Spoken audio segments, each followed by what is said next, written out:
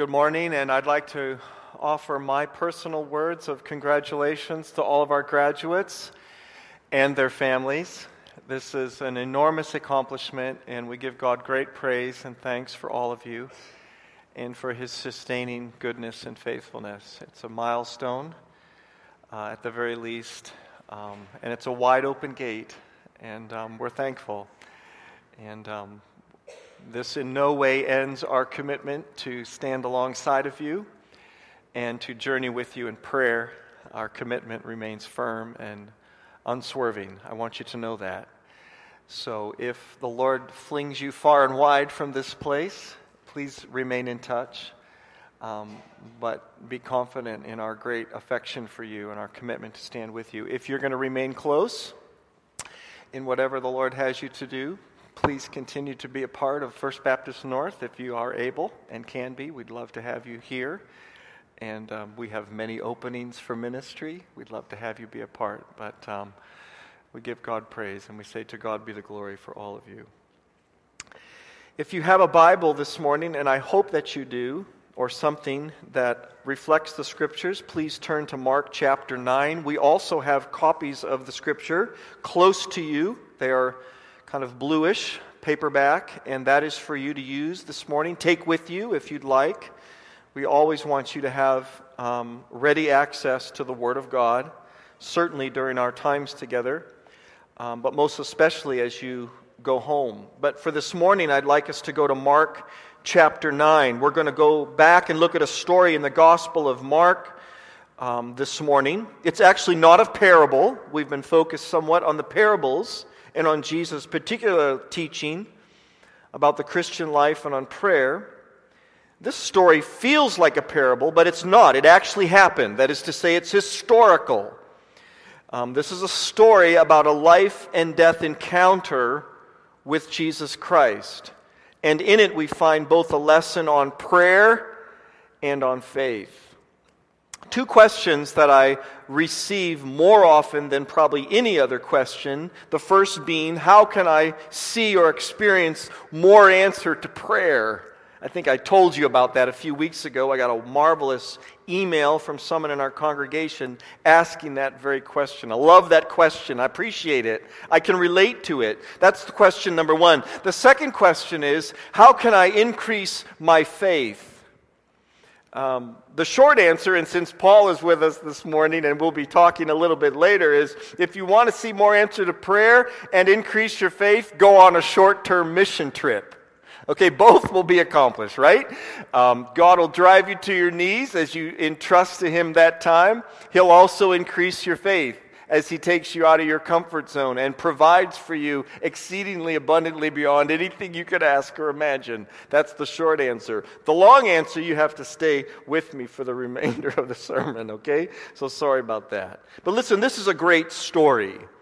We all sense to a degree, it seems, that there is much more to our experience with God, our relationship with Him.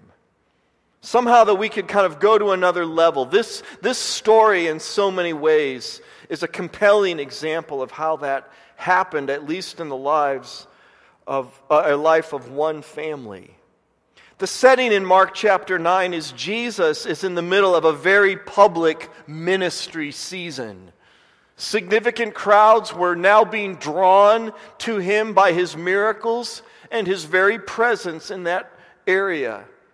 It has also incited the inevitable jealousy and anger that comes from religious leaders, the self-righteous, who are so easily threatened by anything or anyone that conflicts with their brand of religion based on rules and exteriors.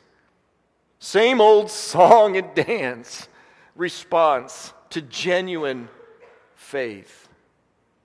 Now I want to read this story, and I want us to kind of find ourselves in this story, but also get a path for experiencing kind of greater effectiveness in our prayer, but also opportunities to increase our faith. Mark chapter 9, starting with verse 14. When they came to the other disciples, That is to say, the disciples that had gone with Jesus up to the mountain, this is just following the transfiguration, they came back to the other disciples. They saw a large crowd around them and the teachers of the law arguing with them. Now, I don't know what you would do, armed with the truths of Scripture, with the opportunity of the gospel, and what is presented before you is a large captive audience of people. What an opportunity. And so these disciples have just come back from a high point with Jesus. They've come to the remaining disciples, and around them are the teachers of the law and a large crowd of listeners. And what they find is that they're all stirred up in a religious argument. Nice. How about that? Can you imagine? What a great opportunity. And here they are arguing about a particular situation. Now watch the contrasting response of the people when Jesus enters the scene. Mark tells us that as soon as all the people saw Jesus, they were overwhelmed with wonder and they ran to greet him. Isn't that great? Now this was real. Look at the spontaneity. They were overwhelmed with a sense of expectancy and wonder, and they ran to greet Jesus. By the way, this was not in church. The scene was not the synagogue. This was not kind of safely ensconced in the portals of the established kind of religious experience. This was outside the walls. That's the context for this great story. Most genuine encounters, life-changing encounters with Jesus, at least in the New Testament, when people were saved and healed and delivered and confronted and comforted, happened outside the walls of the religious establishment. Because that's where people lived. That's where people hurt. That's where people rubbed up against the raw inevitabilities of life. And that's where Jesus went. And that's the context of this story. That's where the deepest of human need is found. Now let's kind of watch how this unfolds. Jesus, with the remaining disciples, comes and he's met by this overwhelming kind of wonder-filled crowd of people. And he asks a question in verse 16. Jesus says, "What are you arguing with them about?" Of course he knew.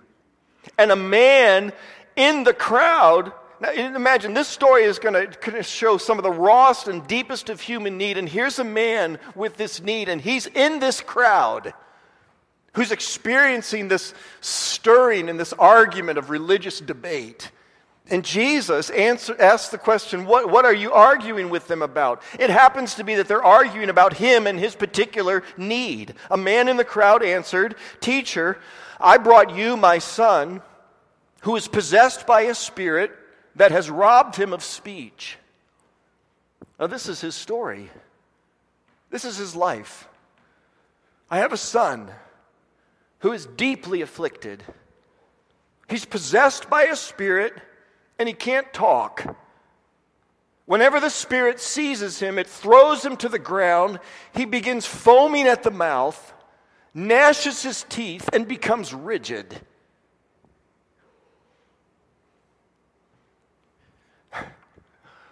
What could they possibly be arguing about in the face of such need?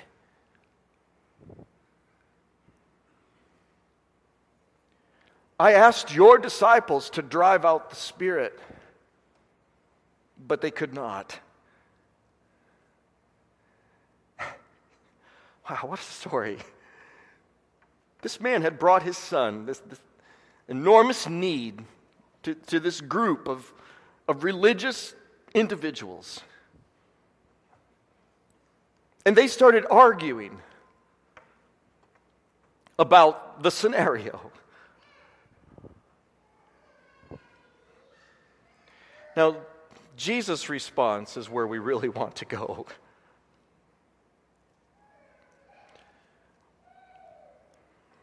(19) He gives an indictment. "You unbelieving generation." Jesus replied, "How long shall I stay with you? How long shall I put up with you? You unbelieving generation.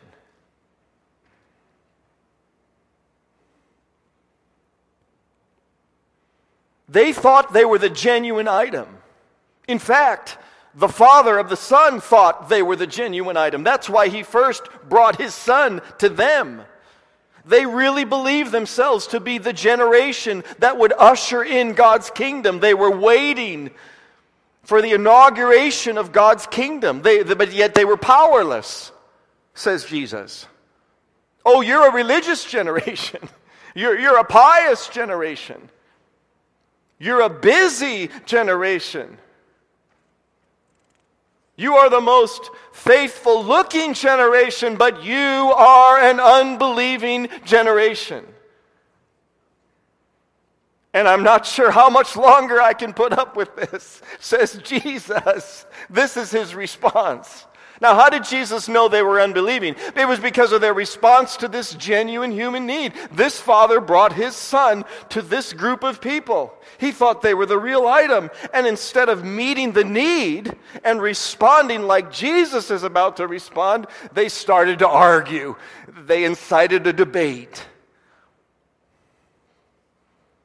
You see, that's the problem with religion. It never meets human need.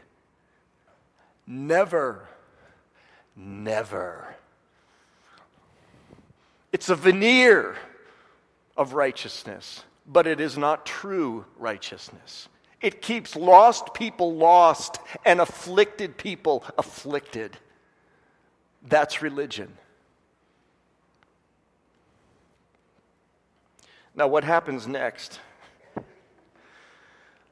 by the way, is the beginning of the path to a greater effectiveness in your prayer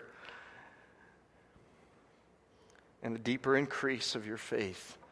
Jesus said, "Bring the boy to me."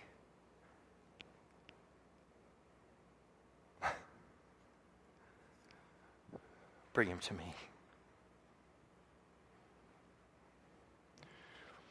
What's really sad is the father really thought he was bringing the boy to him when he brought him to this first group. Bring him to me. And by the way, you can see how much Jesus cares about this kind of silly argument over religion. He doesn't even address it. He goes right to the boy's need and to the press of this heartbroken father.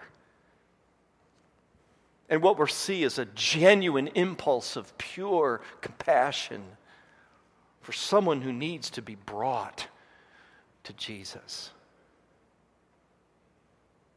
I wonder, when was the last time you had an impulse of pure compassion for someone who needs to be brought to Jesus? We need to wrestle with that question.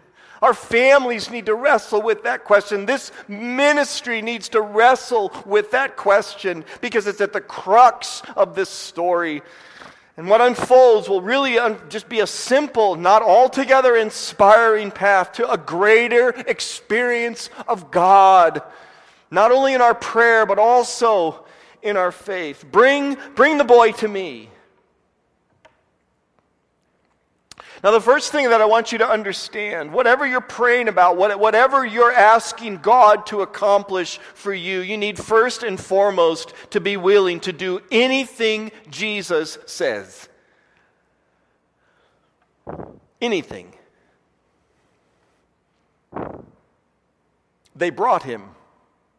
Verse 20, the scripture says. So they brought him. We need to be willing to do anything Jesus says as we come to him in prayer, in expectation. This is not a time for negotiation. This is not a time for you to pull out your resume or your already established plans. This is a time to simply go before him and be willing and resolved to do whatever Jesus says. Jesus says, "Bring the boy to me." And so they brought him to Jesus. Most People, sadly, many Christians experience powerlessness in their faith because they are not yet to a point where they are willing to offer full obedience and do whatever Jesus says in the face of the need. Whatever the circumstance might be. You will never experience God's full unleashing of His power on behalf of your broken marriage until you at first are willing to do whatever Jesus says to you about your marriage, or your family, or your future, or your past, or whatever it is you're entrusting to Him.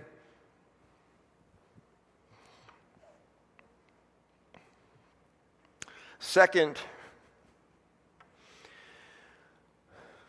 be prepared for a supernatural encounter.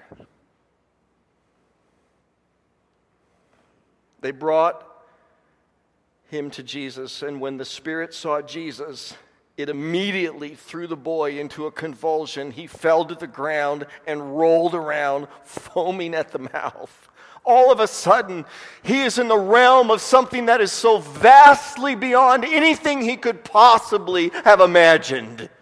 Now, in the face of Jesus, everything becomes clear. This is an enormously spiritual issue. There are so many deep and dark forces at work that there will be nothing less than a supernatural encounter. Listen, we insist, for whatever reason, on living in the natural realm. We love our plans. We love what makes us feel comfortable and secure and affirmed. We love feeling like we're adding to the equation. We're doing our part. That is the natural experience, and it gives very little, if any, room for the supernatural reflection and understanding. Everything changes when Jesus is given opportunity to get involved. Days before, this man is finding only frustration and disappointment because he has brought his need to men, faithless men who know only their empty tradition and their already established prejudices. Now he's in the presence of the living Jesus, the creator of the heavens and the earth, and he is talking to him, and everything changes. And the din of all the religious critics is suddenly cut off. It goes silent. And now it's Jesus and this man, this broken, defeated, and desperate father. And the father is before him. And look what Jesus says. How long has he been like this? Well, that's a compassionate question. How long has he been suffering like this? I guarantee what he was getting from this group over here was, well, what's going on in your life to cause this? What do you got going on in your home? What are you doing that's bringing this kind of judgment? How do we know that this was their line? This was their pattern. Remember before they had this argument about the blind man. Well, who sinned, Jesus? This man or his parents? There has to be a reason for this affliction. That was their line. That's what he was getting from this group. From Jesus, he gets a tender, compassionate question. How long? How long has he been like this?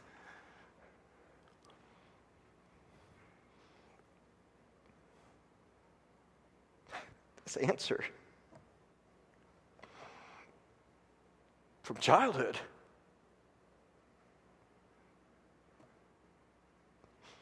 Since he was a boy.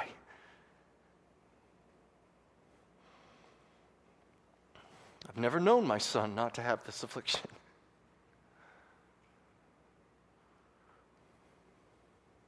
Can you imagine? It often throws him into the fire or tries to drown him in the water to kill him, but it's been horrible. This is neat. This is humanity. This is where people are. This is the experience of people without God. And religion just wants to stand over here and argue about rules and tradition and regulations and scenarios and all of this other nonsense.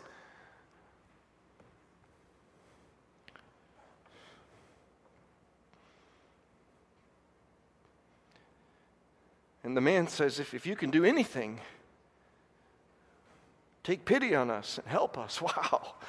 How's that for a prayer? Now this man's praying.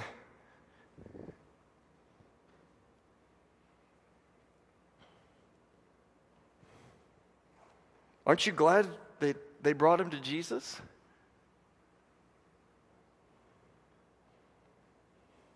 If you can, said Jesus. Jesus is not indignant. He's not offended. I think he's amused. If you can, do you realize who you're talking to? Everything is possible for the one who believes. Now imagine when this father heard this, all of his life, all of his son's afflicted life, what he'd been hearing from this group is, man, you got to do this, and you got to do this, and you got to do this, and you can't do this, and you got to do more of this, and you can't wear this, and you can't look like this, and you can't go here, and you can't go there, and you can't do this, and you got to come here over and over and over and do this. And Jesus said, if I can, everything is possible if you believe. Man, aren't you glad they brought him to Jesus and not to church?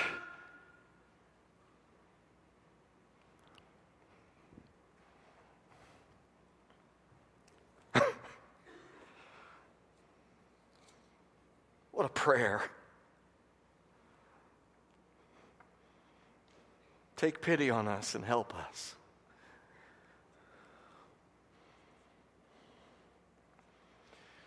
Now, the third thing,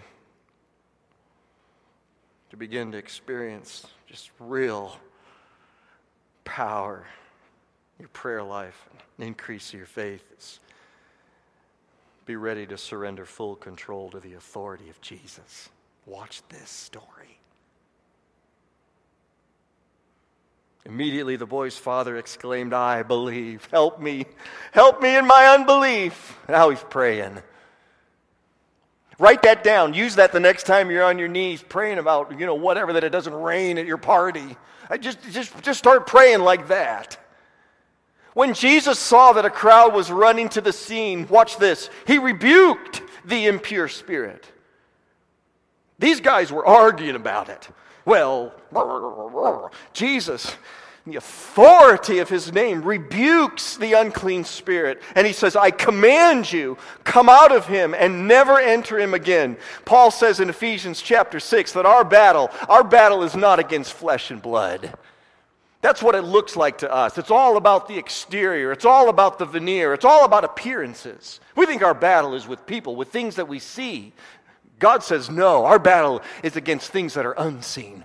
Deep, dark, powerful, penetrating, formidable forces that you have no idea the desire and the extent to which they want to take you off the planet.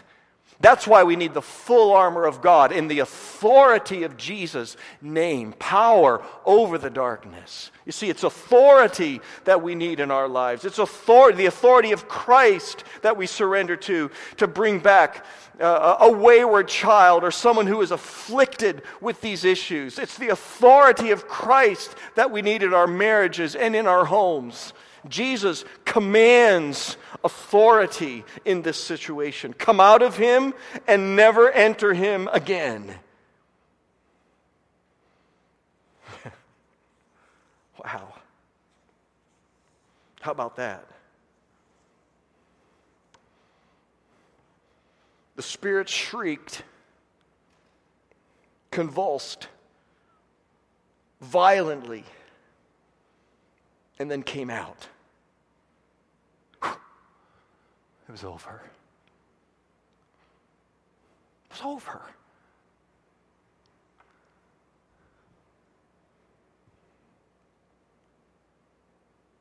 This man was ready to just do whatever Jesus said. Bring him to me. He brought him to him. Brought himself into a supernatural experience. It was a war between the power of Christ and the power of darkness. What a reality. And he just let Jesus take command.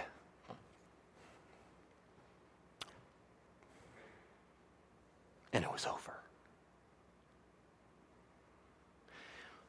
Mark says the boy looked so much like a corpse that many said he's dead. Now these guys were the authority on people who look dead. Yeah, looks dead to me. Jesus just bent over and Mark says, took him by the hand and lifted him to his feet, and he stood up. Can you imagine his father? Aren't you glad they brought him to Jesus?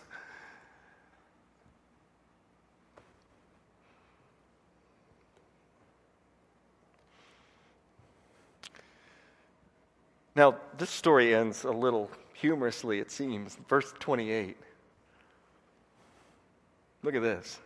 After Jesus had gone indoors, probably a home, his disciples gathered around him and asked him privately. I love this. Man, why can't we do that? Why couldn't we do that?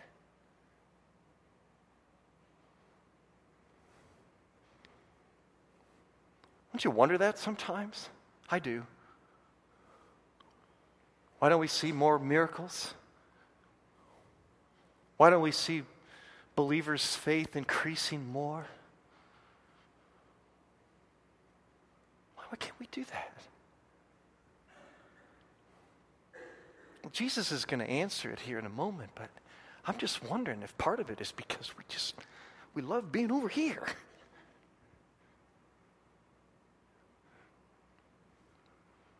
Let's argue about it. Let's debate it. Let me tell you what I think. Let me assess this.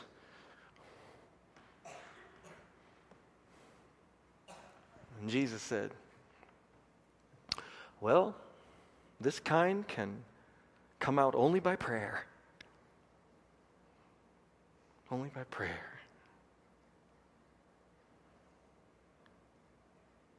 But not just any prayer. This kind of prayer. The kind of prayer that is willing and ready to do whatever Jesus said. Lord, my future, I don't know what I'm going to do. I don't have the foggiest idea what I'm going to do with my life. This kind can only come out in prayer. This kind of prayer where you come before the Lord and you lay everything down and you're willing to do whatever He says. Some of you are still here because you have not been willing to do what He says. He's called you by name. He wants you on the mission field. You're still here because you can't let go. You're not willing, you're not ready yet to do whatever Jesus says. Whatever He says. And you understand that your life is lived now that you are in Christ in the supernatural realm, not in the natural realm. We are seated with Christ in the heavenlies, says Paul in Colossians chapter 3. Where Christ is, that is our reality. We have a supernatural reality now. We trust in things that are above us, that we cannot see. We do not walk by sight. We walk by faith. It is a supernatural experience, and we trust only and fully in the power and provision of God. And we accept willingly and humbly His authority. He is the sovereign ruler of my marriage, of my business, of my finances, of my future, of my family, of my children. We trust in His name. He takes command. It comes out in that kind of prayer.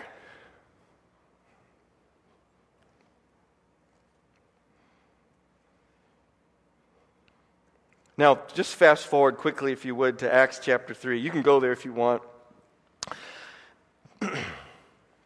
Acts chapter 3. By the way, we're going to be starting a new series on the Church Alive, studying the book of Acts, starting in the fall.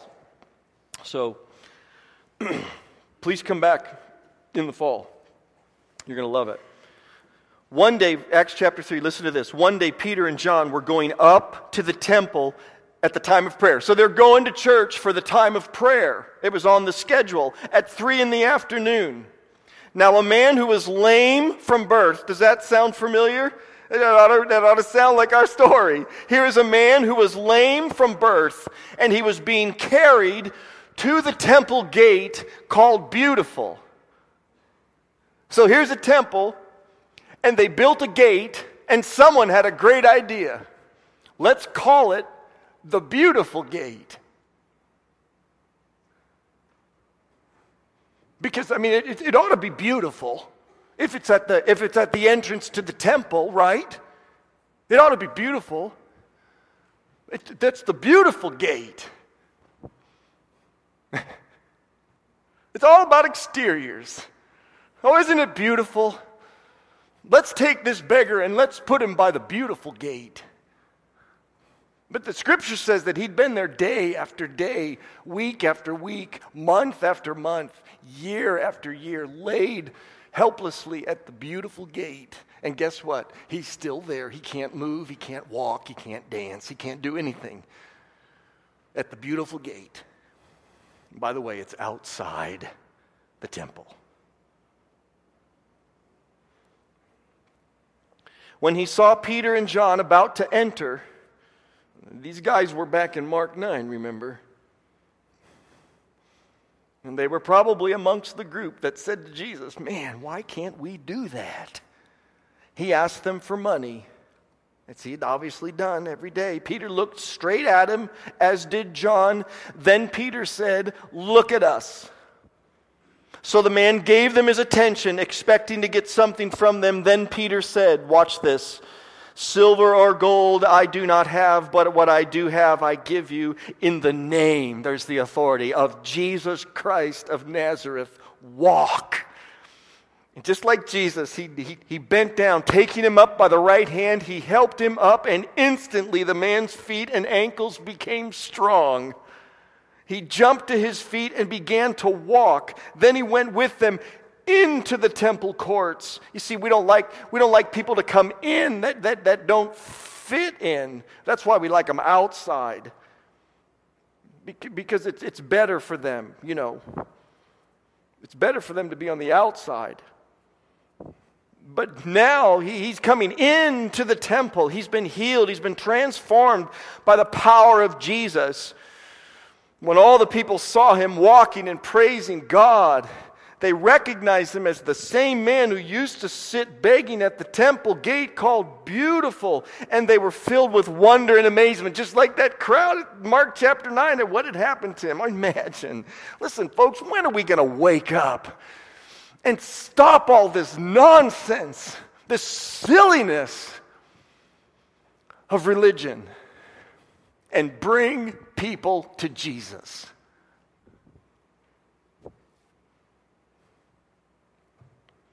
And do whatever it takes to get them to him. Because that's what changes everything. It changes everything. People's lives are transformed. They're healed. They're delivered. Your faith, the faith of your children, is increased when they see clearly before them the unmistakable power of God, a demonstration of his power. They grow when we trust him. And your life and the miracle is a witness to the world that there is no power in religion, but there is wondrous, life-changing power in the name of Christ. Wow, what are you praying about today? What are you trusting God to do for you today? Are you willing to do whatever Jesus says? Are you willing to do whatever he says? If he says to let go of that, are you willing to let go of that? If he says he wants you to pack up and go, are you willing to pack up and go? Are you willing? What are you praying about? Are you willing to stop doing what you're doing if he says, stop that, let me do this, let me provide? Do you live your life in the supernatural realm?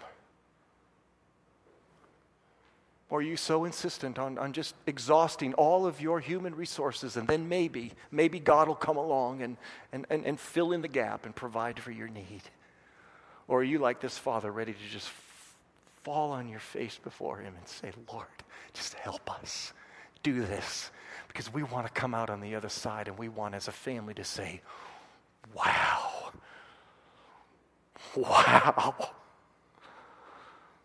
look what he did.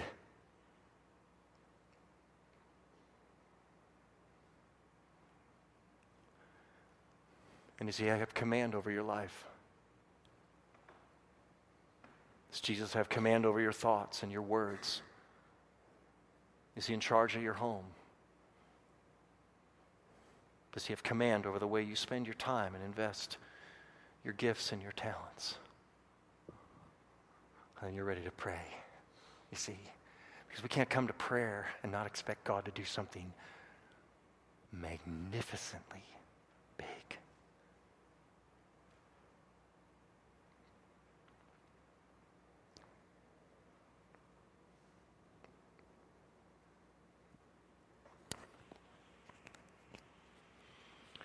What a great day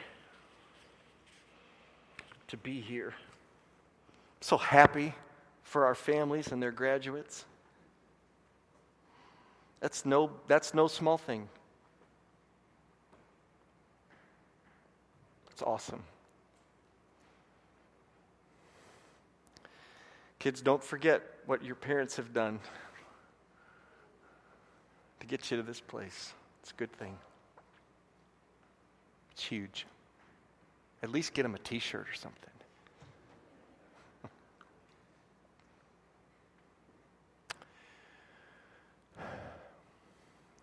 Greatest thing you can do from this day forward, hear me,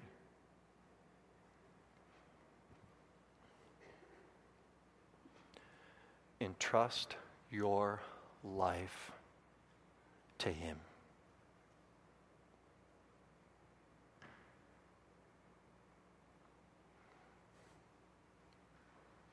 Just bow humbly before him. And like this father, say, help us. Help me.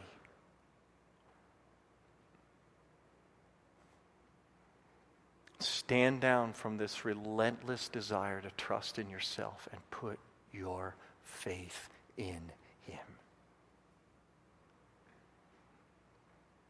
He is powerful. Everything is impossible if you believe. And then can we, as a body, as ministry leaders, as heads of homes and families, as a congregation, can we covenant together to do whatever it takes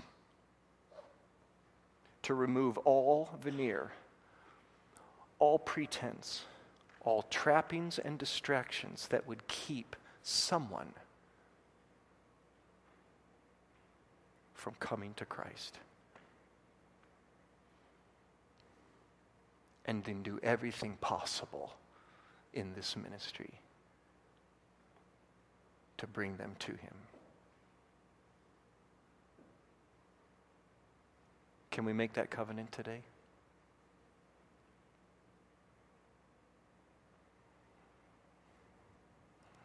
Let's bow our heads. This is the day of decision for you.